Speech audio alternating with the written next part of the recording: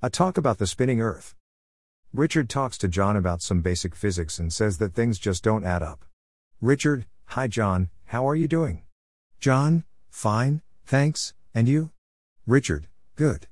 What I would like to discuss is some basic physics that just doesn't make sense. I mean, I know physics, but there are some areas that just doesn't add up. John: What do you mean? Richard: These are simple questions and you might think they are stupid, but it's a good point to start. You can feel my breath, right? John: Of course, if you breath on me hard enough.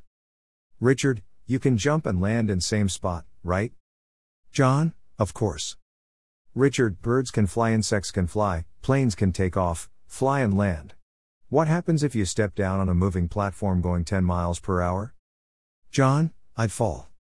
Richard: What if it was moving 100 miles per hour? John: Fall fast and hard. Richard: You confirm that all is true. How do you know it's true? Because you can feel it. This validates your reality, right? John: Yes. But where are you going with all this? Richard: Just hold on. Now, we are told the Earth spins 1,000 miles per hour at equator, right? Do you believe that? John: Yes. Richard: Why?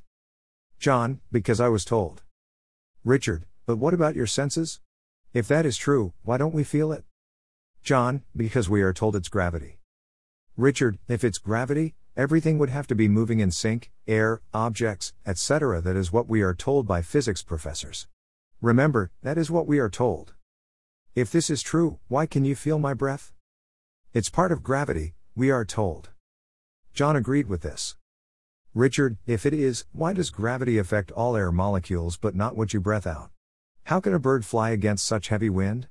How can a plane land on ground that is going 1,000 miles per hour? And do so in a different direction without crashing? John: That means the plane would have to be going at exactly the same speed as the planet. Richard: Then how can it land on ANS runway while the Earth is spinning towards the east? Do you believe the Earth is spinning because you see the sun moving overhead? John: Yes. Richard: Have you ever thought that it's the sun moving and not the Earth? If I went to some tribe in the Amazon that never saw modern civilization, we look up and a plane is moving across the sky, what would he say? John: Probably that the plane is moving. Richard: If I told him the ground is moving, would he believe that? John: We don't know, but he might believe it.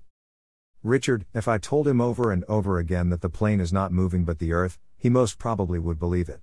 But we know that it's not Earth moving but the plane.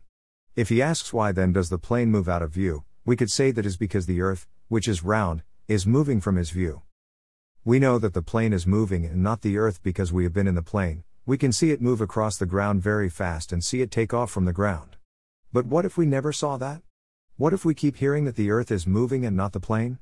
What if we were told since a child to always believe the teachers, the media and government? You would believe them when you hear their explanation that is opposite of what they were told? You would have no question that they were lying. You could not possibly think that such smart people made a mistake. So, we see the sun move across the sky and believe that it's actually the Earth moving. Maybe we believe all this because we were told this. And, from our standpoint it also makes sense, so we don't question it. But if you were flying alongside the sun you would have a different perspective, right? John: I presume so. Richard: Have you ever seen how far the sun is actually from the Earth? If you just put aside your beliefs for a moment so you can follow along. What if I told you that you could fly to the altitude of the sun, and you followed along? You'll see the Earth still but only the sun moving. What I'm saying is, that you get a different perspective. Now, back to the air molecules in perfect sync with the Earth's spinning, and that is why you don't feel it and why nothing is destroyed by the fast movement of the Earth. Tell me, how is it that all the air molecules are in perfect sync with the spinning, which we are told by professors, but someone how? Our little breath, we can blow air on someone next to us and they feel it. How is it that the force, gravity or whatever you call it cannot equally affect air molecules, insects flying or leaves blowing? John: I don't know. This is confusing.